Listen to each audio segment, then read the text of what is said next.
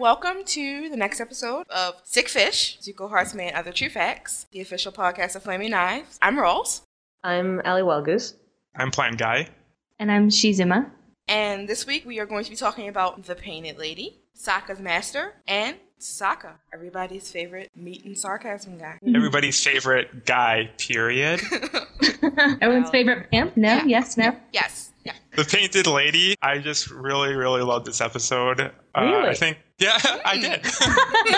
Oh, this is going to be interesting. No, Because I thought it was very flawed. It was like the worst episode ever. So. I'm pretty sure Rawls and Allie think that season 3 would be better without it because it would have left more time for explication at the beginning. Well, I just thought that it was like a good filler episode, you know? I'm with you. I'm with you, Plan Guy. You and me. Okay. All right, to defend myself on this, yes, I may have said at certain points, may have indicated that season 3 would be superior absent the Painted Lady. I may have said that. In fact, I definitely said it. I may have said it more than once. But my reasoning for this is not because I hate the Painted Lady. It's just that there was so much going on that it was just crazy and in the awakening. And so then we have the Painted Lady and there's kind of nothing much really happening and not terribly relevant to anything. And I'm like, man, so we could have had another episode to put some more stuff in and deal with that. Well, I think that it might be relevant in that it's further evidence of the non-evilness of the Fire Nation. Which I guess maybe... Oh, no. The headband kind of did that. Right. And what makes it interesting is what's going on in the background, but I feel like I wish that background had been in the background of a different episode. I mean, I have many things to say that I'm sure I will say about things in the Painted Lady that I found really interesting, but none of it has anything to do with the A-plot. You know? The A-plot, I have very little to say about. The B-plot is what I care about, and I feel like I wish that B-plot had had a different A-plot, perhaps one that involved characters that were neglected in that episode whose name that I feel I don't have to say. No, you don't have to say Yeah. But moving away from my picking on the Painted Lady. Yeah, so Michael, why don't you say what you liked about Yes. Yes. Okay, jet skis and the spirit world. The steampunk. Yes. You're all about the steampunk, right? Yes, I guess I am all about the steampunk. I like the jet skis, even though there's something about them that just kind of bugs me in that I feel like there's no way that you could get a steam engine in order to make that much power in that compact of a vehicle, but I just accept fantasy physics. But anyway, I still think that they're really interesting and cool. And also, I really like the fact that it seems that a lot of the home guard of the Fire Nation is composed of ladies, which is interesting. Well, I feel like in the Fire Nation, there are so few firebenders. I mean, for one thing, I feel that there's so few firebenders that when you are a firebender, you are in the army, period. Which I think explains why you have all these women soldiers, which you don't have in any of the other nations. And I think that because you already have this established precedent of lady soldiers, that therefore the fact that all of the men are at war, I'm sure means that a lot of the domestic military is women for that reason. But I'm sure that initially the reason there were women in the military is because there are so few firebenders. I have like a whole bunch of lists. When I watched the episode, I just kind of wrote down things that I thought that was cool. And now just reading it, it doesn't make sense. It's still like a moments like off the hook. I thought that. Yes. Thank you. That was one of the things I was going to bring up because usually, like, I love the Avatar humor, but sometimes when they try and go for, like, more modern references in it, it kind of, like, breaks the mood and it's really awkward. No, I love that moment because it was such a lame joke. I think that was the humor of the situation. And everybody else was just kind of like, oh my God, no. Yeah, Avatar can get a little anachronistic at times. Yeah. It usually refrains from anything really gratuitous, though. That was probably, like, my least favorite moment of the episode, actually. It was Sokka. I still kind of liked it, though. I mean, but as far as favorite moments go, down on the bottom of my list. Well, I would say that one of the things that I really liked about the Painted Lady that is actually part of the text of the show is, I mean, well, for one thing, we have the first mention of the whole 8-minute eclipse thing. Yeah. Yes. It was a relief to all the astronomers who were being like, that the eclipse doesn't last that long, right, guys? Would sit around and talk about how are they going to do a whole invasion in an eclipse? It doesn't last that long. And so they got that out of the way. We know. And also the first referring to them as colonials, which I love. Yeah. Which became a thing, but I think that's the first time that they do that. As much as I really hate that guy. Oh, the split personality guy. Oh my God. God. Like, I hated that guy. All I wanted to do was have Sokka, like, smack him with a fish. Like, I hated him so much. I wanted him to walk off the edge of the dock. And Sokka was totally cool with him. And he was like, Sokka seemed the most cool with him of everyone, which is weird because Sokka's usually like trying to call people on their bullshit, like in the fortune teller. But Sokka's just like, hey, Shu, what's going on? And I usually really love crazy old guys, like, Boomy, fine. But this guy was just irritating. Because if he had turned out to be secretly badass, like in the episode, he had suddenly, like, single-handedly wrecked some Fire Nation ass, that would have been fine. But no, he was just irritating. I think that Sokka kind of realized, like, the genre that he's in, he kind of, like, accepts the situation that he's in to be, like, kind of like an RPG or something. So he accepts that this is the old guy that's Mr. Exposition, that they have to interact with him to get the quests and experience.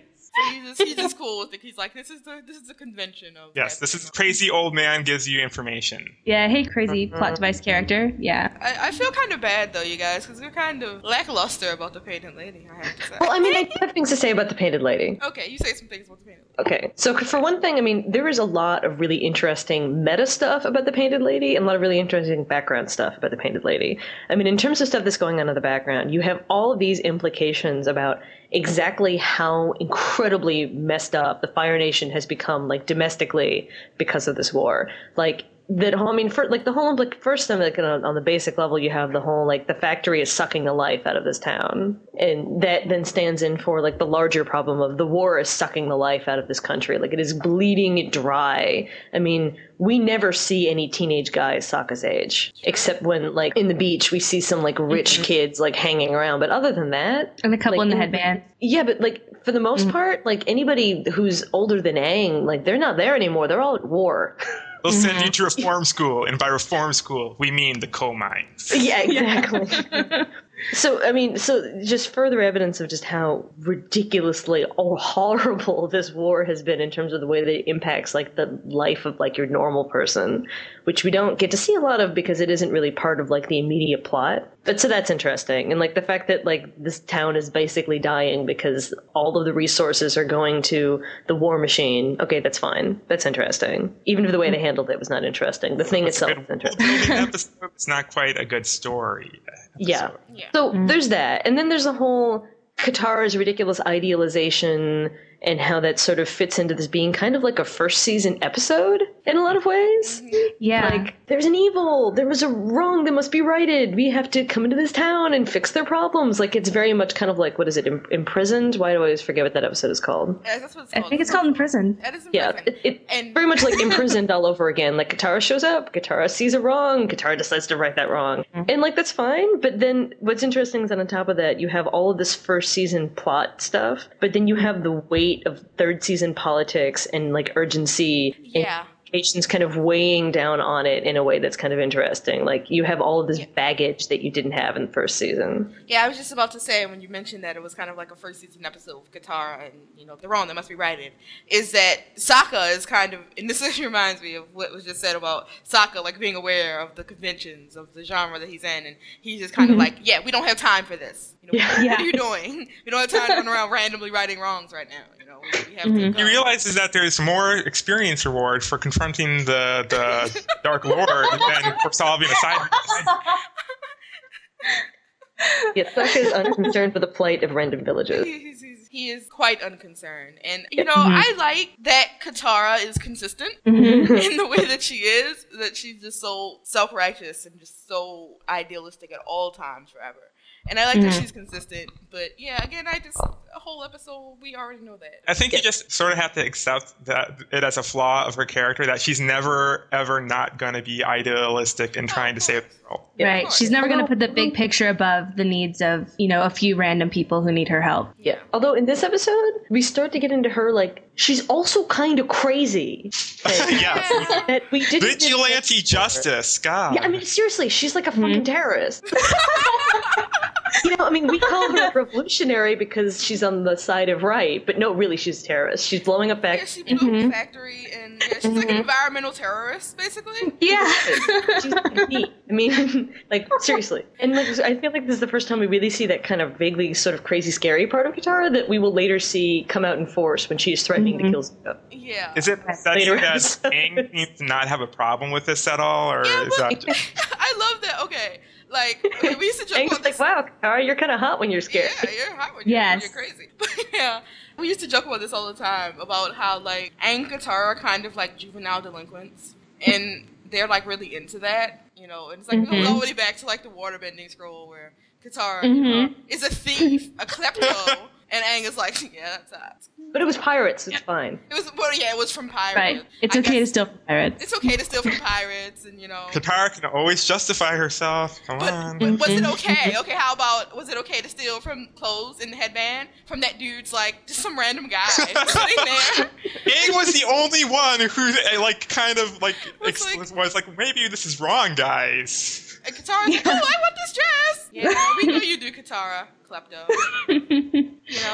They didn't. I don't see how she justified that one, but yeah. See, yeah, they both really. Bad influence on Aang sometimes. Jeez. It's a slippery slope, you guys. I mean, it starts off stealing from pirates, and you're stealing from innocent people, then you're blowing up factories, environmental terrorism. But yeah, I like that part of the Painted Lady. That's probably my favorite part of the Painted Lady. Katara is crazy terrorist. Katara is a crazy terrorist, and Aang is like, or as Aang puts it, secret hero, a secret hero. And then, what I don't get is why she felt the need to actually dress up as the Painted Lady. Does she want to be Batman? She's secretly a cosplayer. She has like a cosplay fetish. Yeah, all this like dressing up in Fire Nation outfits like went to her head, and then she's like, I'm just gonna go be over the top and also paint my face. She's the girl with the passion for fashion. I don't know. She has long envied Sokka war paint and wanted to have some of her own. I don't know. Yeah. Some of that action herself. She got caught up in like all the Painted Lady worship with the villagers, and she had a little bit of a weird thing for the Spirit Lady. Katara's got a little bit of Jet inside of her sometimes, like this Jet like be like the center, like the hero, the center of attention. I think Katara has a bit of that too. Wow. Right. Yeah. It's not okay for him to blow up a dam, but it's okay for her to blow up a factory. Well, there weren't any innocent villagers in that factory. You never know. Just innocent contractors. There weren't any watch guards on duty? No? When all those explosions were going on? Although, like all the stuff about Katara and her secret outfit and vigilanteing and all this crazy shit. Okay, so this will seem indirect, but I swear to God I have a point. Okay. So when I was sitting watching a billion fucking fan vids, getting ready for this New York Comic Con panel, in the process I watched this one Katara fan vid that was basically like, Katara is badass, which, is fine. But like half of this vid was from the Painted Lady. Like they clearly saw the Painted Lady, were overwhelmed with Katara love, and then immediately made this vid. And like that's fine. But the thing that really got me as I was watching this thing was it was clearly coming from a place of this person really loves Katara, and then they saw the Painted Lady and they were like, oh my god, Katara is awesome. She's like jet skiing across the water with water bending. This is like the coolest thing ever. And like we're overwhelmed with how awesome and badass she was. And I hadn't felt that way at all until I went, maybe when I watched this video, I started to kind of see, Katara was pretty cool in that episode. But the thing is, I don't actually like Katara that much. Like, I like her fine. Like, I like her because she's a character on the show that I dearly love, and I have some affection for her. But if you made me name my top 5 characters, she would not be in my top 5 characters. She might not even be in my top 10 characters. That is so weird. Really, and I feel like if I loved Katara, I would have had a very, very different opinion of this episode. And I think that part of the reason fandom doesn't really care about this episode so much is because Zuko was not in it, and Aang and everybody else are very much playing second fiddle to Katara, and Sokka's being a jerk. And Toph is completely like whatever. Like Toph barely does anything at all. She like makes one joke that people laugh at, and the rest of the time she's just like, you guys are losers, and like not really paying any attention. She says a couple of other cool things, but but she's enough. Really she's always shorted on lines though. They never give her enough awesome things to say. Yeah, but I mean, so I think that one of the reasons that people don't like this episode is because people don't like Katara. And this was like a Katara showcase that she really hadn't had. She hasn't had an episode like that otherwise this season. I feel like the only episode. I get what you're saying. I'm feeling sort of like I don't necessarily totally buy that because okay, this just wasn't that good an episode. Whereas the Puppet Master, yes, I love the Puppet Master. That's true. That's also Master is an excellent episode, and that's also totally about Katara. No, you're right. I mean, that is Katara times right there, and I love that episode. And I actually feel the same way as you in that I love Katara a lot more this season than I had previously. But Katara for me also kind of been sort of low on like when I'm listing my favorite characters and people who I'm really, really interested in. Katara has always been kind of low on that for me too. And it also, of course, goes back to how I talked about, last time, how Aang was my end for the show. Normally, it would be the singular girl main character. I don't know. I think I will save like what it is with me and Katara for the episode when we talk about Katara. But Yeah, you have to have a whole thing about it. I have a whole thing about it. Well, I have a whole thing about most. I noticed that about you, Rolf. But yeah, so I don't know that it was necessarily that it was about Katara. I'm not prepared to say that that was a huge determining factor in the reaction to this episode. But I think I would have liked it despite it being bad if I liked Katara more than I do. Well, yeah, probably. Probably. Yeah. I think it was a badly constructed episode, but I like many things that are not necessarily very well constructed. True. Because I love that character because it has something about it that I really like. Like, I would like The Great Divide a lot more if it weren't completely focusing on people I don't care about. But, yeah, I can get down with the idea that, you know, people would have liked it better if people cared a lot more about Katara than most people seem to. But I don't think it necessarily fell in people's estimation because I think that just Katara. prevented it from pulling itself up by its bootstraps. I think it fell because it wasn't that great. But, you know, I really enjoyed the Aang, Katara, and Aang being like... Yes, I was just about to say there was a lot of You remind me of stuff. somebody I know. Yeah. Yeah, I did like that. I like that. Yeah, that's cool. It's I also really did funny. like that they had the actual painted lady come in the end, which gives me some hope that maybe that this episode will It had be a relevant point. in the long run in some way. Mm-hmm. Yeah. I mean... Well, those people know she's a waterbender. They might come into play. I mean, you can never tell with the Ava staff. They have such a love for bringing random things back, you know. This might prove to be a really, really relevant episode towards the end. You never know, so. That would be great. I Yeah. would feel a lot less irritated if in the Spirit World episode it turns out that the painted lady has some giant like bitch fight with Ko or something. Yeah. K-pop, Yeah. Painted Lady, I would be everything so came out. I would be so into that. That'd be all. This seems unlikely. Speaking of spirit magic, I just have to say, Aang, like, it's so weird because this is a Sokka episode, and Sokka's usually like the center of the comic relief in episodes. But because he was busy being at odds with Katara in this episode, and it was all about them conflicting and then coming together and stuff, Aang really he upped the cuteness factor, I gotta say. Like his little spirit magic line, and you're like a little hill with horns. And I love that he's like in the polluted river with Momo, and he's swimming around in it for God knows how long, and then he jumps out and he's like, guys, I think this river might be polluted. And it was like, really? You didn't notice before? You're swimming around and all the gunk is like congealing in your new hair, and like you didn't realize it might be polluted. He just didn't want to get out and stop playing. He didn't want He to didn't stop say being... anything until he was done playing. He didn't want to stop being naked because, you know, Aang is a nudist. So. To be This fair, season's all Sokka about is the fake detective. things. Sokka is detective of the group. Yeah. And the bearded guy, he's Wang Fire and the detective, and Aang is the naked guy. It's a naked guy. Pretty much. Okay, guys. And his little, I think the thing I laughed most at of this episode is when they're walking back from the factory, and he's like, ha, pew. And it was that's so pretty good. random, but I couldn't stop laughing. Like, whenever I watch it, I still rewind that part like 4 times because it's so adorable. It just hilaritizes me to no end. No one? No one else? No, Yes, that's- but I think that we might be done complaining about the painted lady, though. Probably. I feel that perhaps I like there's some. Well, I'm very glad that you liked it, Michael, because it makes me feel better about not liking it. If I look at the small makes parts, sense. if I pick it apart and I look at parts that I liked, I like it. But when I go back and watch it and I look at it as a whole, I'm like, I remember it being better than this. But yeah, some good stuff in it, not the best. Yeah. Sigh. Yeah. Which is too bad because it was written by Josh Hamilton, and I actually really like Josh Hamilton, so I don't know what that was all about. Mm-hmm. Off day. Yeah, I don't know. But But yes. how about an episode that I liked a lot better? Oh, Sokka's yeah. Master. Oh, man. Well, I didn't. Also I liked it. known for a really long time as the episode where Sokka gets awesome. I would Yeah. contest Oh my that God. Sokka was I awesome. contest that. I'm right I with contest that, but we will get back to that. I contest that. I'm right with you because I think he was already pretty damn awesome. Mm-hmm. Yeah, we shall return to talking about Sokka and his awesomeness or lack thereof. There is no lack thereof. I know. So can we start? Hypothetical. Yes. Can we start this episode discussion with Buffyro, please? Can we please talk about Buffyro?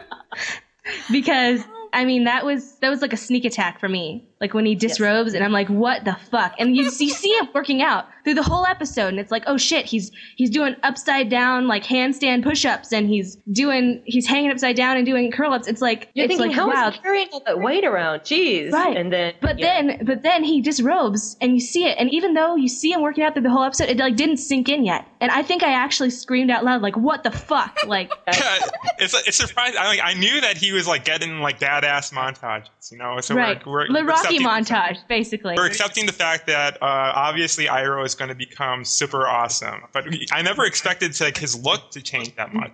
Right, Yeah, exactly. he's His a character dwarf. design. Okay. Yeah. He became like some kind of weird Tolkien badass dwarf. Yeah. With the beard and everything. It's awesome. So, Like, oh. But like, although it's it like was he's so returning to his upsetting. former glory as a general, I guess. And we're going to hopefully see that pay off soon, please. I hope. Yeah. Although I have to say, it was really upsetting the first half of that episode when he was, even though you knew he was pretending, Yes. watching him behave in that way really, really, really upset me. Like, Yeah, it I was really difficult for me to watch. I really love what Steve Akisu said on the commentary about the way he was acting, about the art of war, and how acting like you're below contempt is like a really great strategy if you want to stay below people's radar and wait and then attack at the perfect moment. And I thought that was really cool that's what he was doing. Well, because Iroh wasn't concerned with his own dignity. Right. He's concerned never with been what- prideful. No. Mhm. No. He's always been about the humility and stuff. And so basically, I love Iroh, and I hope he comes back soon. Yeah. Oh my god, yeah. It's been like this horrible dry spell of Iroh. Yes. Mm-hmm. Yeah. Like, And I'm quiet here, guys, because you reminded me of Buff Iroh, which I cannot deal with at all. You can't. You need to get used to it because we're probably going to be seeing a lot of it in the finale. Yeah. Yeah. I'm gonna be. Is it a do not want for you, Ross? It's like this. I can't even describe what it is. It's just. Hopefully, he wears like robes or something to kind of like God. draw your attention Yes. away from it. Yeah. he's going to be in armor and it's going to be hot and I'm going to be very, very upset. I think it confuses me because it's this bizarre cognitive disconnect. I think that's what it is about it. And it's like Iroh, and he's Iroh, and then there's his head, and then there's his body, and I'm like, what? and And he's eating bread. and Where's he's doing Santa Tolkien. Iroh?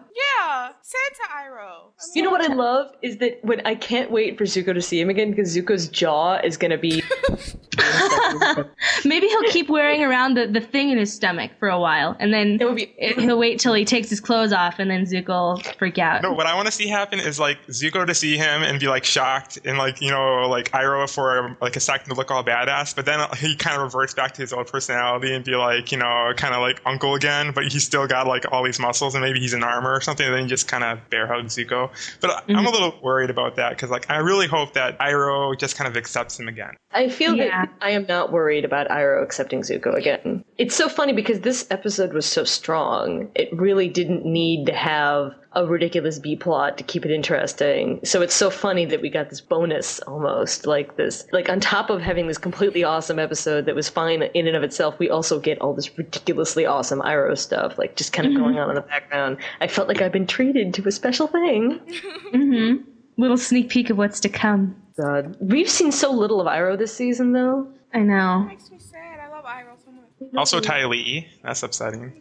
Yeah, Ty Lee's. Yeah, I'm very ambivalent about Ty Lee. Oh. Like, Actually. I like seeing her and Azula have ridiculous amounts of hot lesbian subtext. Like that's all I like about her, pretty much. Oh, well, that'll be interesting, next episode, because Tylee's excited. Yeah. I would like to explore these ideas further with you. Yes. Yeah. The episode at hand. Yes, how are the episodes that's- hand? Okay. I won't lie, guys. Okay, although Iroh, I'm sorry, Ross, finish your thought. Well, you finish your thought first. I was just going to say that Iroh reminds me that, like, the thing that I'm actually most excited about in this episode in the long run is the Order of the White Lotus! I was just about to say that. That was my next talking point on my list. Yes. Oh, I'm excited. Okay, go ahead. Dao and Iroh, and they're gonna be teamed up and Oh stuff. my god. It's going to be like the old guy A-Team, and it's going to be the awesome thing ever. Oh, Shit. the awesome old guys. I love all the awesome old guys of Avatar, except for that, man. one guy who we talked about last episode. So fucking awesome. Oh my god, do you think Boomy's He's in the White secretly in Lotus? I charge hope of the Boomy's in the White Lotus. I want Sokka to just hold up his White Lotus piece, walk into a room, and it's like all the fucking awesome old guys ever. Like Zhang's there. Boomy. Oh, Paku.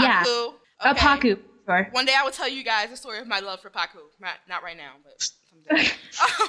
Maybe someday we'll have so many episodes that we'll be having to have an episode about Paku. So We'll see. Sokka having that piece of the White Lotus, does that mean that he's a member now, or is it just like a sign for other members of the White Lotus to like look at this guy? I feel it's like a password almost. Yeah. I feel like he's not an initiate, though. Yeah. I mean, he has like an in, but he's probably not allowed into like He the has secret stuff. Yeah, he has the password kind of pass card to get into the meeting to become an initiate. Where, you know, like... They slide that little window aside and peek at him through the door, and he holds up the White Lotus tile, they will open the door. Yeah, unlike Zuko. Zuko had to just wait outside and sniff a flower, you know. But he had no respect. Yeah, he had no respect for it. He was just being... Oh my god, Sokka would love the idea of the White Lotus. Sokka so wants to be in the secret club. He would. Right. He would want there to be a password. He likes and secret things. He'd want there to be a secret handshake. Yeah. Or he'd try to make one up if there wasn't one. If there was no secret handshake, he'd be very disappointed and insist that they make one up immediately. Well, yeah. Hey guys, I'm sorry. I have a crazy Order of the White Lotus thing. Can I just get it out of my system? Yes, please do. Rawls has already heard this before. I apologize. I can't wait. Okay, so for thing one, I'm completely convinced that the Order of the White Lotus exists to basically set things in motion and arrange things such that the world is ready for the Avatar when he returns. That the entire point of the Order of the White Lotus is to be this unit of cooperation between the four nations, like in this covert kind of way. So they are creating the skeleton that is necessary so that when the Avatar comes back, things are kind of arranged such that it is possible for him to put the world back together again. So that's part one of this, which I think is actually reasonable. Yeah. My unreasonable half of this, which I know is not true, but I hold very dear to my heart, is that Aang's friend, who he is always talking about, being Kuzan. Kuzan. That he's like the head of it or something? Yeah, that when Aang disappeared, Kuzan and possibly Aang's other friends like Bumi, who he had also abandoned, got together, started the Order of the White Lotus. Oh shit, that'd be awesome. And they knew that he will come back if he can. Like they had this faith in Aang that he had not actually abandoned him, and that someday he's going to come back because that's the kind of guy he is. So that Kuzan and Bumi and whoever else got together and started the Order of the White Lotus. My dearest dream is that someday Kuzan will be an important character because I mysteriously love him for absolutely no reason. But yeah, that's how I see my crazy Order of the White Lotus. Just tells you everything you need to know about him. Yes. Well, I think that would be awesome. Yeah. In fact, if that doesn't happen now, I'm going to be a little bit sad. So you're going to blame me for my sadness if that doesn't happen, Allie. Sorry, can't help it. No, it was awesome. That's awesome. He talks about Kuzan way too fucking much. Like, if Kuzan doesn't figure in somehow, it'll be like if Zhang doesn't come back now that they've mentioned him again. Right. You're like, are you fucking kidding me? Like, they even brought him up, had Toph be, who's that guy? No, wait, I'll find out if it's important. Like, right, exactly. That was dropped that into the middle of the show. Clearly, he has back. And Aang has mentioned Kuzan no less than 5 times over the course of this show. Right. Yeah, he likes to talk about it. I want him and Bumi and Kuzan to all hang out and give each other high fives. And then he accidentally breaks one of their wrists because they're so old. And he's so young still.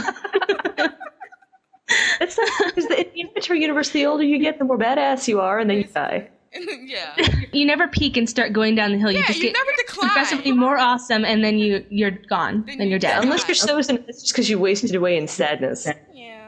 Until you're like 50. Avatar Kyoshi, how old was she? Like 350? She must have been really, really, really fucking awesome. One thing that I liked about the episode was Sokka in a weapon store, because I feel like it's part of him being aware of the conventions again of like his surroundings. So like he's just really excited about getting new stuff, like getting that sort of extra +1 for attacking or like hacking. But Sokka's always like to shop. Yeah. Yes. I love Katara. She's like, I know what'll make you feel better. And he's like, shopping! Like, she knows him so well. Yeah, it's awesome. Yes. I also loved, however, Aang's ridiculous moment of armor wearing. Yeah. And like suddenly, momentarily being in a different show and having his explanation about the wind sword, it almost killed me. What's a wind sword? It's where you take a sword handle and just swing it around. That made me feel like super extra nerdy because I was like piecing together like the sources of his ridiculous armor. And I thought it was just Soul Calibur, really. Well, the wind sword was Soul Calibur, but like the armor, I was like, this is very, very World of Warcrafty. Especially how mismatched it was, because, well, yeah, anybody who ever played World of Warcraft knows that you will run around and your armor will not match. But let me be slightly less nerdy right now. Okay, yeah, I remember my thing. My thing that I wanted to talk about was Toph and her great heartings of Sokka. Yes. Yes. Her heartings are so great. Well, She loves him so Like there's so much. There was like a ridiculous amount of interaction for them in this episode. Like the I miss Sokka, the blush, and then he gives her the bracelet. Well, he just gives her the rock, but she wears it around like an arm bracelet for God knows how long. Because she loves him so much. I kind of involuntarily found myself like shipping Taka because of this episode. Because usually, but really, I guess I'm more like I accept that Sokka and every woman ever is like. It's just a match made in heaven or something. A potential OTP, I guess. Yeah, Sokka has a crush on every girl. Although, I gotta say that this episode made me a little bit less worried about. I'd always been worried because I love Toph Sokka as a ship. Like, I have a lot of affection for it. And I've always been worried that it's just going to remain sort of this background thing that never really gets talked about and never gets directly addressed. But how overt it was in this episode made me wonder if they're at least going to deal with that in the text of the show at some point. Because they're kind of pushing it far enough that it would be a little weird if they never actually say anything about it. It would. You want to know my deepest wish for some talk in the future?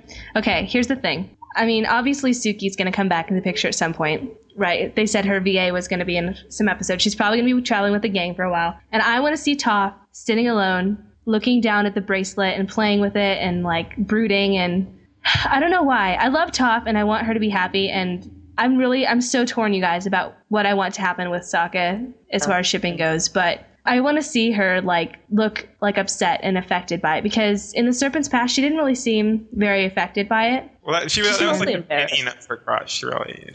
I think, well, that vision makes me so very, very sad right there. I have to say. I think that she was affected in Serpent's Past in her way, which is, she was kind of harping on it. She was harping on it and making comments about it, and that's just that's tough, And I feel like that's her being affected in her way. But the idea of her sitting sadly. Well, she needs to talk about it with Sokka. I'd love to see her, like, put it out there, and I just don't see her being driven to do that the way she is now, like, holding it in and not admitting it to herself and stuff, so. And I guess that's just my really sad little twisted, tragic. It didn't sound that tragic in my head. It sounded really cute in my head. It sounded so cute. I want Toph to be very sad and playing with the jewelry that she like gave her that will never ever love. I want to see her like showing some vulnerability and like actually being affected by Suki being back, because I want them to be something to her interaction with Sokka, like that's related to his interaction with Suki. I think that this is a really good example of my general feeling like I am completely fine with tormenting fictional characters. I enjoy doing this myself. But I feel like I don't really want to have a lot of lingering on Toph and her misery in regards to Sokka unless that is ultimately going to pay off for her in a positive way. If it's just going to be Suki, I might want like a little moment of Toph either acknowledging this or maybe saying something to Sokka or saying something to Suki, or even just like a shot of her clearly sort of being like, okay, you know what, I can't do anything about this. I am now moving on, or something like a little moment like that. But I don't want to see her sitting around mooning over Sokka anymore if that's not going to go anywhere. Like, we've already had enough of that. And it's already been very cute and positive. We really haven't had any of Toph sitting around being sad. We just had her sit around being, like, either kind of embarrassed or blushing or, like, holding on to it gratuitously on top of Appa's back. But we haven't had her sitting around being sad about it. And I don't want to see that unless it's a prelude to some kind of payoff. Yeah, we haven't had soul crushing. Yeah, well, I don't want soul crushing. I just wanted there to be some pathos, because her crush on him has been so about comedy, romantic comedy, side bit, and I want there to be more substance to it, basically. And I don't want her to have a sad ending by any means. I love her so much, but just, some pathos, some like actual substance to their relationship with each other is what I've always longed for. Well, I think that like romantic comedy stuff might be like entire reasons for its existence. So I'm not sure if we're going to get anything more meaty. It's hard to say. Well, the thing is, like, Aang and Katara is very obviously written into the very basic structure of the show. And I think Meizuko, to a slightly less extent, is written into the structure of the show. Like, clearly, the way that the relationship plays out was part of their plotting of this entire arc. Like, his personal arc is very much dependent on what is going on with May and what's going on with his sister and what's going on with his dad and all this other stuff. Like, all of his relationships are very important to the decisions that he makes, and he is a really important character to, like, the plot of the show. Like, the plot, like the defeating the Fire Lord plot. But you're not really sure where Sokka is going to land, that's the right? thing. Like, I feel like Sokka's relationships are much more organic in the way that they developed. Like, they clearly, the writers saw something and thought it was interesting and went with it, which I think is great, but it means that it's very hard because it's not as structural material. It's not as like part of the skeleton of the show to kind of predict where that's going to go. It much more depends on the writers and how good they are at romance and how much they care and how much time they left themselves to deal with things. Sure. Very hard. Well, I guess kind of I'm in the happy position of being. I think that I'll be satisfied no matter what way it turns out. I don't think they'll like, fumble this. Yeah, as long as nobody is like heart, soul crushingly destroyed or anything, I'll be fine. Personally. Yeah, I'm more worried they'll just drop it than I am worried they'll handle it badly. Yeah. I really like the whole thing about the sword being made out of a meteorite. I just love swords made out of meteorites, and I don't know why. It's just Are there other swords made out of meteorites? Because they're cool. That is the thing. And I was like, that's a pretty sword. It's pretty. It's so black and shiny. I'm so not about the technicalities of the weaponry. Fine, sweetie. That's totally fine. I'm just like, shiny. his sword can cut through other swords. That's awesome. Yes, other metal and shit. That's awesome. The only other thing I have to say about Toph in this episode is that I think that it's weird how I always think of Toph as being very funny, and I think this episode really showed me how much her humor is very reactive in a way that I hadn't really thought about previously. So much of what makes Toph funny is when she's playing off of other people, and because Sokka isn't there, she's just there's nothing to work with. Yeah. Because Aang and Katara are just mooning around uselessly. Right. Yeah. They're being noodle brains, like Toph said. They're being noodle brains. I love her clean cut cursing. She's so cute. You dunderheads, you noodle brains. But it doesn't sound lame. Like, she's so awesome that she could say whatever lame comeback she wants, and it's amazing. About everybody like missing Sokka, that kind of segues into like why Sokka's awesome. But I just love how they all just kind of love him, and like he's kind of like he holds them together. Yeah.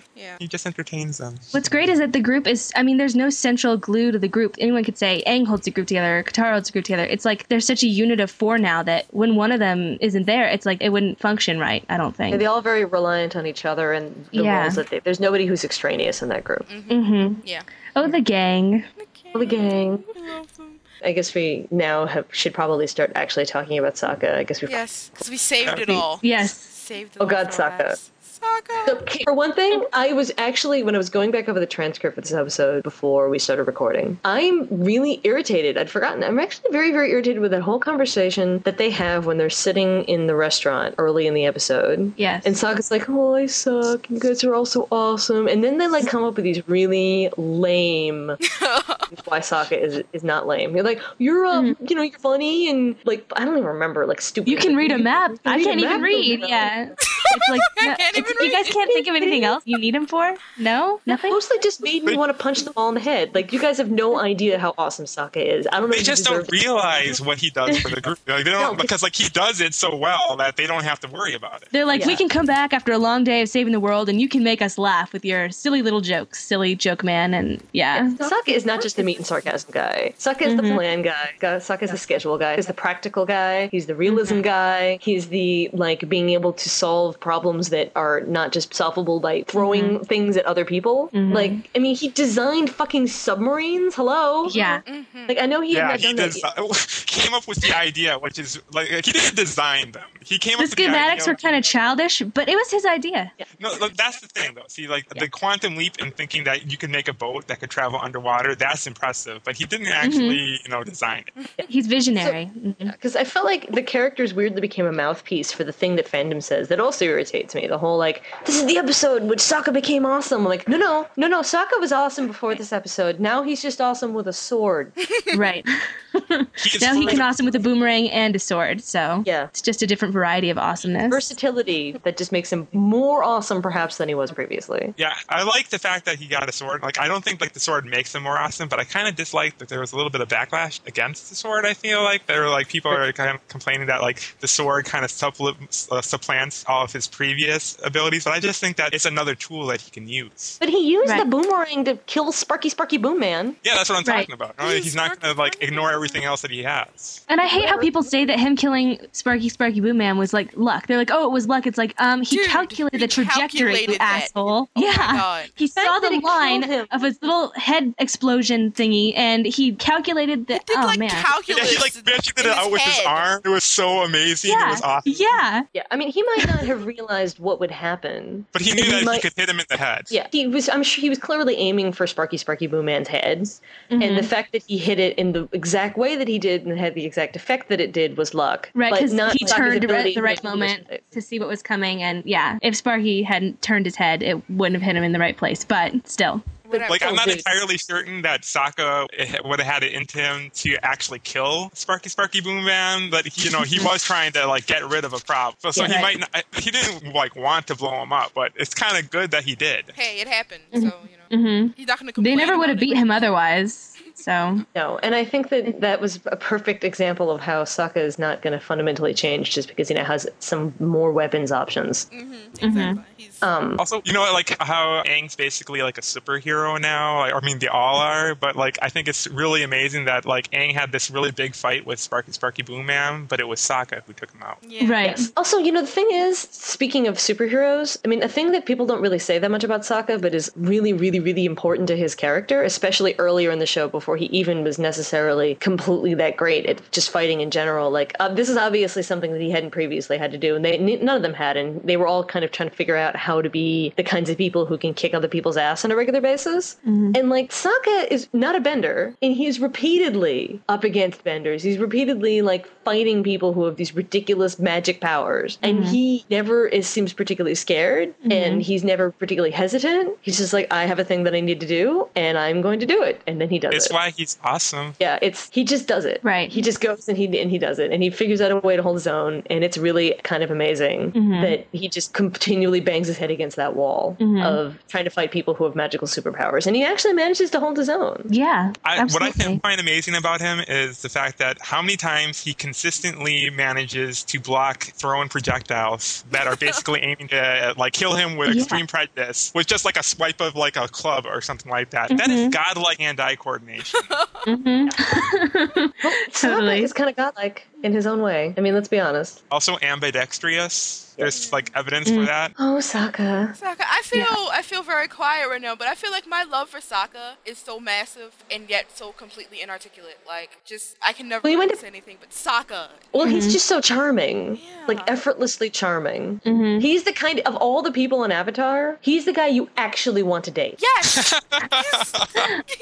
Like, you think, oh, I totally want to date Zuko, but, like, we are not all May. Yeah. We're not. It's like if you All met a the- guy like him in all real the- life, would you seriously want him? Seriously. Like, Yeah. I mean, but no, Sokka would treat you well. He would take you to a nice dinner. He would, bring you flowers, and he would make you laugh. And he would be intimidated by you if you made him laugh. Yeah, he's like the boy next door kind of thing, like the best friend. You could see being like his best friend and his girlfriend. He's kind of like, I know this is going to make me sound really lame, but he's like the Ron Stoppable of the Okay, that's show. really- except way more awesome than Ron Stoppable. Much as I Way, love Ron so much Stoppable, more awesome. But oh my god, you just reminded me. Okay, I don't really ask for a lot from Avatar. Like, I am usually content to sit back and be like, Avatar, take me where you're gonna go. I am here for this ride, and I will stick with you no matter what you do. But there is nothing that I want more from the remainder of season 3 than Sokka, Zuko, BFFs forever. Yes. I'm kidding.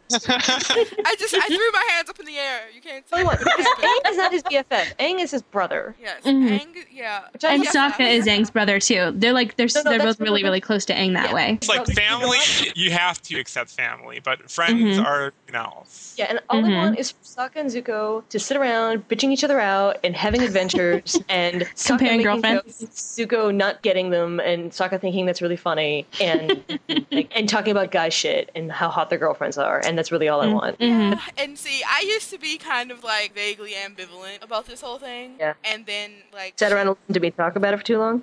Well, yeah, I sat around and listened to you talk about it, and then there was a time that we sat in my room and wrote a fic about it. Yeah. So that happened. Oh, I love that fic.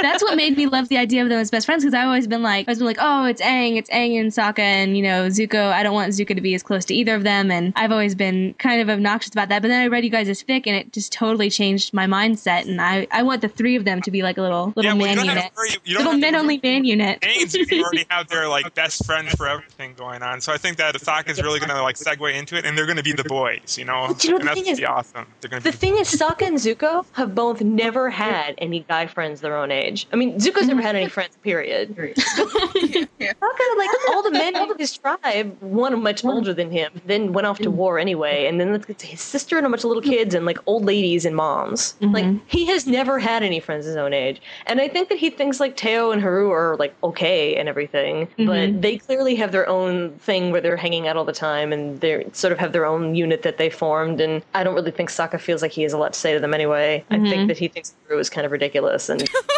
it's sister. Him and his hot. mustache thinking he's so hot. Yeah. Probably like, I know. he I thinks he's secretly so much really hotter want than me. Zuko. I just want Zuko and Sokka to sit around making fun of Haru's mustache, even though I know it's extremely unlikely. It's not that unlikely. I Maybe I'm wish just. for it. I But, love like, in Dave Black Sun when Sokka mentions Haru's mustache in his little rambly speech. And now he has a mustache. And if you look in the front row, you can see it. Okay, I either want them to make fun of it or I want them to be really envious of it. I want them to make fun of maybe a little it because both. they're really envious. of Okay, it. if people, I may have been dared at one point to like write fic that features them being envious of Haru's mustache. That's been great. Perhaps because their girlfriends may have expressed a certain amount of admiration for said. That's true. I mean, the Fire You know, Nation is all Sokka about loves facial. facial hair. Come on. It is. Mhm. It is. I think it's more likely that Katara is going to make Aang jealous of Haru. Aang was Definitely. also involved in this bitterness over Haru's mustache. And I want to read that fic. Maybe it'll exist someday. Okay. And so here's the other thing about Zuko and Sokka, which I hadn't realized actually till the other day when I was working on a fic about them. I love how the very first time they met, Zuko kicked him in the head. That was like the first interaction they ever had. And then right after that, Sokka hit him in the head with a boomerang. So it's like kind of a Yes. beautiful, like knocking down each other off the peg. Mhm. Yeah. It's the Brotherhood of Brain Damage, I guess. I think that was the way to start a friendship. Mhm. Kicking somebody. Actually, first breaking their, fancy spear into many pieces and then kicking them in the head.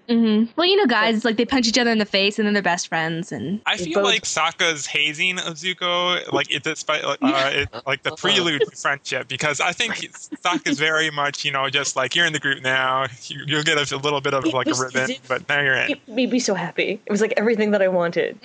I was so excited when. how you like, jerks it's- doing with jerk bending and poking with the Jerk sword. bending. Like I didn't think the jerk bending thing was that funny at first. I think it's funny that Sokka thought it was funny. Yes, exactly. I was just about to say, Yes. I think it's hilarious, and that Sokka clearly is like so taken with that. He's just kind of like, oh, the cleverness of me, It's Right.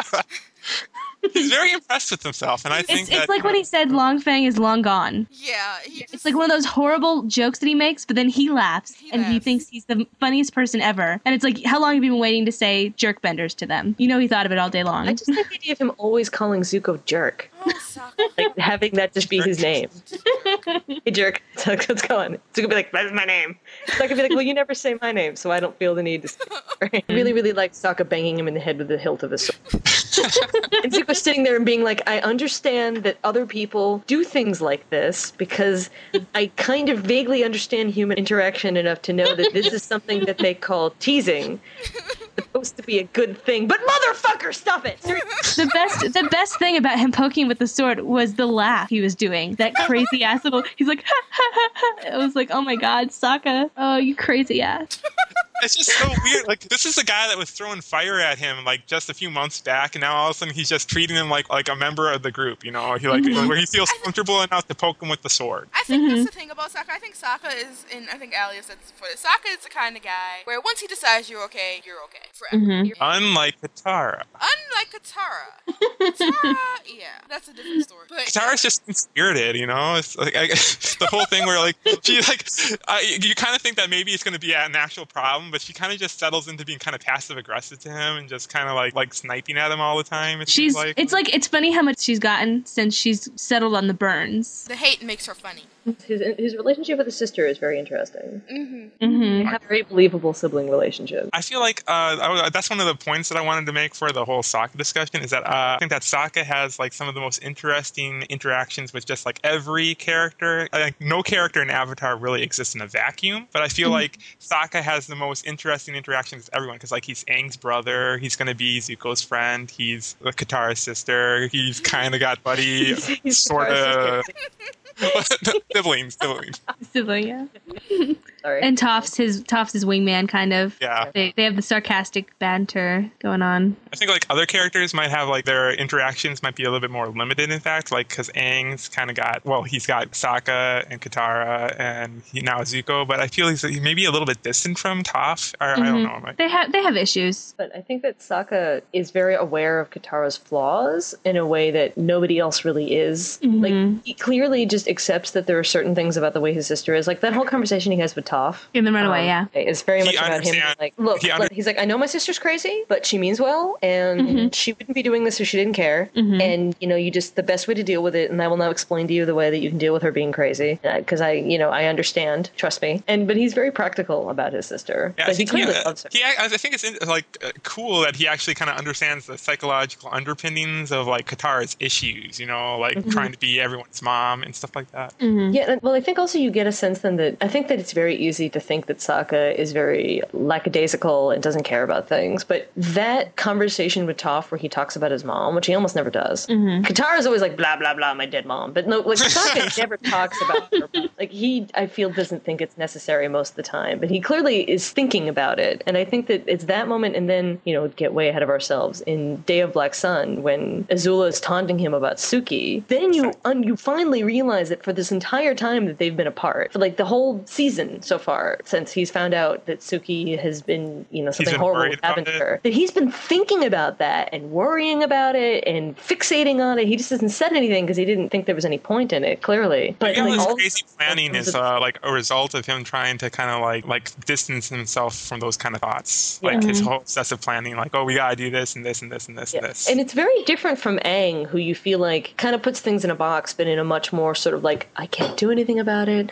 so I'm not going to worry about it. I will just move on. Sokka is much more like thinking. Like, he's got like 8 different rescue plans going on in his head right now. And he might not be saying anything about it, but he's thinking about it. And he's obsessing about it. And he's driving himself crazy. He just doesn't say anything because he didn't think there's any point like in talking about it. But it was this really interesting insight into like his internal life, which I think is a lot more intense. On a bit of a lighter note, do you think he might like be coming up with like one-liners that he could maybe say to Suki like when he rescues her or something like that? Oh, of course. Something romantic, something to woo her. Because she gave up hope on him, so he has to think of some way to have himself get back into her good graces. I don't know. I can't think of a clever way to say that. Yeah. And you reminded me, Allie, something I wanted to say about Sokka is just his emotional range as a character is more extensive than any other character, because it's believable somehow for him to go 1 minute being the comic relief to the next minute crying and being, breaking your heart completely. Like Day of Black Sun, it was just like an emotional roller coaster with him being like all serious and then saying something funny about Toph. And that's what I love most about him. He might not be the best developed, and maybe that's why it's so easy for us to accept him going from one end of the emotional spectrum to the next. But it's just, I love that about him. I disagree that he isn't the best developed. I think he's a very well developed character. Oh, he's well developed. He's just not as developed as, Yeah, I mean, I think that we just spend less time because he's a little less high maintenance than some of the other characters. Yeah, he deals with his own crap, I don't think he feels like it would be bad of him to kind of like saddle other people with his issues. And I think he realizes other people have bigger problems than he does right now. Right. I think he probably like makes a lot of their meals or something like that, or like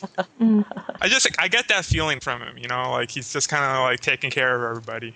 Well, I think that he does so in a non-overt way. Like, Katara wants you to know. Yeah. She's spooning everyone's rice into bowls for them because apparently they can't get it themselves. And and I'm sure that she wants you to acknowledge the fact that she is making the sacrifice of spooning rice into your bowl. Whereas I think you have Sokka to acknowledge that she's the matriarch. Yeah. Sokka doesn't make a big deal about his contributions in the same way, unless he's making a joke about it. Right. Sokka just silently takes care of things. And then every once in a while when there's a problem, he will bring it to your attention. Then he will go back to just sort of, in the background, orchestrating everything without really making you aware of the fact that he's doing so. Like something that I like about Sokka though is his pragmatism and his realness, like, and also kind of like the fact that he's like a scientist basically. I think that's really it's really interesting. It also it actually colors my perceptions of the show itself, because I kind of view things from Sokka's perspective. So even though the fact is that like you kind of know that spirits can be a physical presence in this world, is like I kind of just accept try to see everything as logical as possible, I guess. Well, he's like, great, there's spirits. How does this affect me?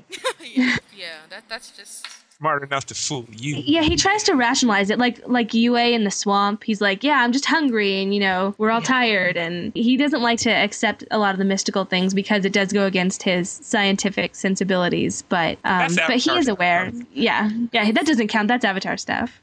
Last thoughts on Sokka. He's totally awesome, and I once again I hope that we get to see that beard at least one more time before the end of the show. Oh, Sokka beard. Oh my god. Will he show the beard to Suki? And if so, will she be pro or anti-beard? She'd be pro beard. Will that in fact deciding point in their relationship? Suki must be pro beard. She will be understanding. I gotta say, I thought there'd be at least one Fire Nation girl besides Ty Lee that would fangirl him because he's notorious for being the guy who has hose in different area codes, basically. I think as Rawls put it once. Yes, I did put it that way. I believe our conclusion, Sokka is awesome. Sokka's awesome. Okay. I believe it is now time we have more recs. All right. So my rec is Psyche's Contemplation by I gotta say, I can never figure out how to pronounce this girl's name. It's Etrangere and Tregerer or something. She's French, and I can't pronounce French. I apologize. But her writing journal is Le Mère Ali, and anyway, her fic is called Psyche's Contemplation. There will be a link in the show notes. And it is a very short fic. It is only 510 words, and it is about Azula and Zuko. And the main reason I find this fic really interesting is because it's from Azula's perspective, and it's essentially just her observing her brother and thinking about the ways in which he is not the older brother that she wishes she had had. And she's sort of looking at him and thinking about how soft he is and how malleable he is, and she wishes that he were hard and sharp and cutting and, you know, like the way that a Fire Lord is supposed to be, the way that somebody who's one day going to rule a nation is supposed to be, and just sort of her kind of the nature of her disdain, which I found interesting. And that was basically what that fic, I mean, that's basically all that fic is sort of a brief little thing about the nature of her disdain for her brother. And I think it was interestingly because I had sort of always thought that was kind of the way that she had thought about him. I liked the way in which this particular fic articulates it. And that is basically all I have to say because it is only 500 words long. So I was looking around for stuff to rec, and I got distracted by Project Playlist, and I decided to look up the track team. And I saw this MP3 that had a source from this site called SokkaGetsNoRespect.com, and I'd never heard of it before. Oh my god! And I'd never heard of it before, so I went there, and I figured since this week's the Sokka episode would be really relevant. Has anybody else ever heard of this? Any of you guys? No, I've never heard of this. I'm interested. Me neither. So it turns out it's a really small site. It seems like it doesn't really get a lot of attention or update a lot, but it has some really cool media stuff there. It has a whole bunch, like a shitload of MP3s, usually related to like Sokka soundbite conversations that Sokka has with other people. But there's a couple of like the music, and there's a whole bunch of GIF animations. There's a lot of episodes that are missing for GIFs, but there's a ton, and they have different sizes for all of the ones that they have, and it's a really good media resource. Incomplete, and it obviously doesn't have a lot of participation going on there, but if you're looking for some media, you might want to check out SokkaGetsNoRespect.com. My god, and it has a section called Sokka's Girls. Yes, I was just looking at that. Yes, yeah. Where I love how not only do they list things like first appearance and last appearance, but also romantic interest, strong, passing attraction, one-sided infatuation. Yeah, I forgot about that. Yeah, it was amusing. Wow. And there's like an FAQ where they talk about, what's the show about? Why is Sokka awesome? Why he needs more respect? And yeah, it's pretty cute. The soundbite only go up to like mid-season 2, I think, but like there's a ton of really cool stuff there. So it's really cute. Very nice. Mm-hmm. And good find. And next, yeah. I suggest Swan to Swan's video that he has up on live video called Avatar Scrubs that uses clips of Avatar to audio of the television program Scrubs to humorous effect. Okay, that sounded really dry, but it's really hilarious. I think it's very funny. No, it is. It really is. Yeah, especially if you've seen Scrubs. If you haven't seen Scrubs, probably not so much. But I've never seen Scrubs. I don't really know anything about Scrubs. I watched it. I felt like I didn't get all of it, but it was funny still in various points. At various points, but yeah, it probably is more funny if you actually know anything at all about Scrubs. Yes, but even without really knowing Scrubs, it's sufficiently funny to keep you watching the entire thing. Yeah, basically. Right. Basically. More than is true of many fan videos. Yeah. It did. I watched the whole thing. It didn't make me laugh out loud the way that the one that Brilliantly Green did that fired this, the Magic Dance one, but it's really hard to dance one. Yeah, that one was, it's really hard to beat that one, but yeah, I agree. This one's pretty funny, even for persons who know nothing about Scrubs. Yeah, I approve of anything that portrays Katara as being kind of scary and crazy. Yes, her as the janitor. I was not expecting her as the janitor, and that I chortled when I saw that happen because unexpected but pretty brilliant match there. I thought the lip syncing, especially in that part, was really, really well done. Yes. It was. Very cool. Definitely everyone should check that out. My rec for this week is I want to rec fan fiction of Praise of Shadows on Live Journal. She appeared not too long ago in fandom, and I was very, very excited because she writes a lot of, it's pretty short fic, but it's all basically about Zuko, and May, and what I really like about her fic, and the reason that it kind of draws me, is that she writes a lot of just little moments from Zuko's life, and it'll be things that you sort of thought about, but I guess for me at least, they're always sort of just little things that kind of never, maybe you didn't emotionally kind of really hone in on exactly what this must have been like for Zuko, in this particular moment. And she captures a lot of little moments like that, and she has a couple of about, like, Zuko's situation with his father, and, how it plays on the whole thing Zuko was lucky to be born, and she has a whole bunch like that, and just about Ozai's sort of having no use for Zuko and what might be the cause of that, how Ozai might have approached Zuko from a very, very early age. And she has a lot about Zuko and Iroh, and she also touches on, like, Iroh's kind of decline after Liu Ten dies, and she touched on a lot of really interesting things. She has, and the ones I want to particularly recommend is that for her fics about Zuko is that she wrote this one called Life in Ba Sing Se, which just, it completely blew me away. And it's just like this little fic, and it is like this singular just sort of moment from Zuko and Ba Sing Se, and when he's working in the tea shop, and how he sees his life just sort of shrinking down to this, and just so, it captures the despair that I think that was so important to his character, especially in season 2, so well that it just kind of blew me away. And so much that I have to, like, read, like, part of the first line to you, and it goes, "It's hot, and somewhere there is a boy called Lee who serves the coolies and the rickshaw drivers cold beer, and even colder tea chasers, in the stuffy little tea shop that smells of sweat and sun and dirt." And it's just really, really great. I really love that. She also writes fics about, like, May, and just from her point of view, too. And she has a series of drabbles called I'm Your Country that are Zuko May drabbles, and it's all these little moments from, their lives and sort of speculations about their relationship. They're all really, really, really good. And so I highly, highly recommend those. Hooray! Very cool. I have read some of her fics, and I agree that they are quite good. I don't think I ever have. I'm really looking forward to it, though. Yeah. I think I read that one that began with Zuko serving tea to rickshaw drivers and coolies. It was, like, sad. It was, like, really sad. Well, yeah, that's the point.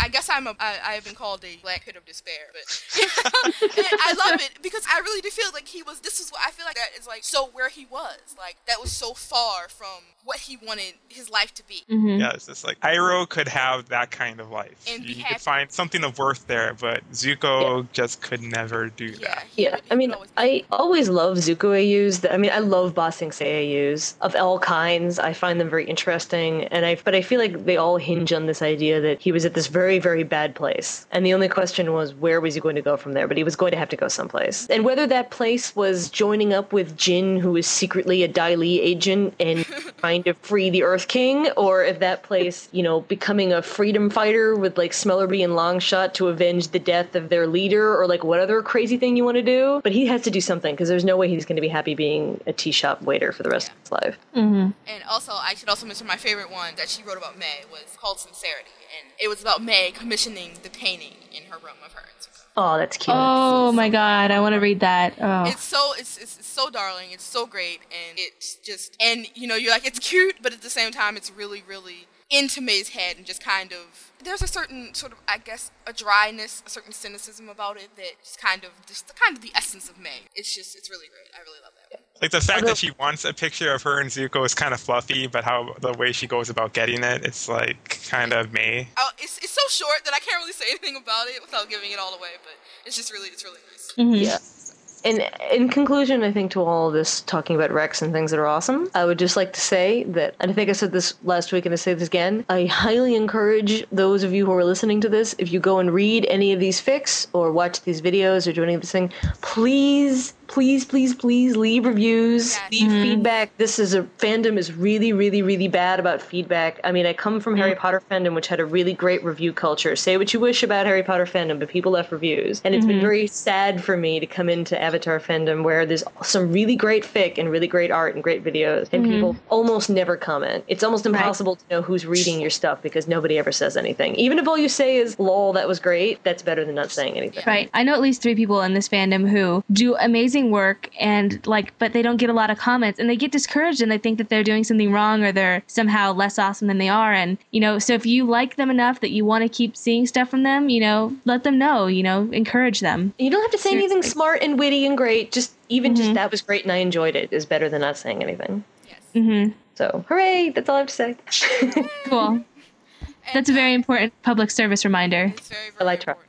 And yeah, I think the last little bit of business is the deadline for our contest. Mm-hmm. We are going to have to extend that because it was mentioned in the show notes last episode that it took us a little longer than we expected to get the first episode up. And so the deadline ended up being like 2 days after that. And so we're going to extend this deadline to the 25th of April. That's a Friday. And so keep those dribbles coming in. We have gotten some entries. We're looking forward to more. Yep. Keep it coming, guys. All right. Yep. And I think that's about it. Great. Everybody want to say goodbye? Goodbye, everyone. Bye, guys. Thanks for listening. Bye. Fandom. Nice talking to you. Yep. Bye-bye. Totally. It's kind of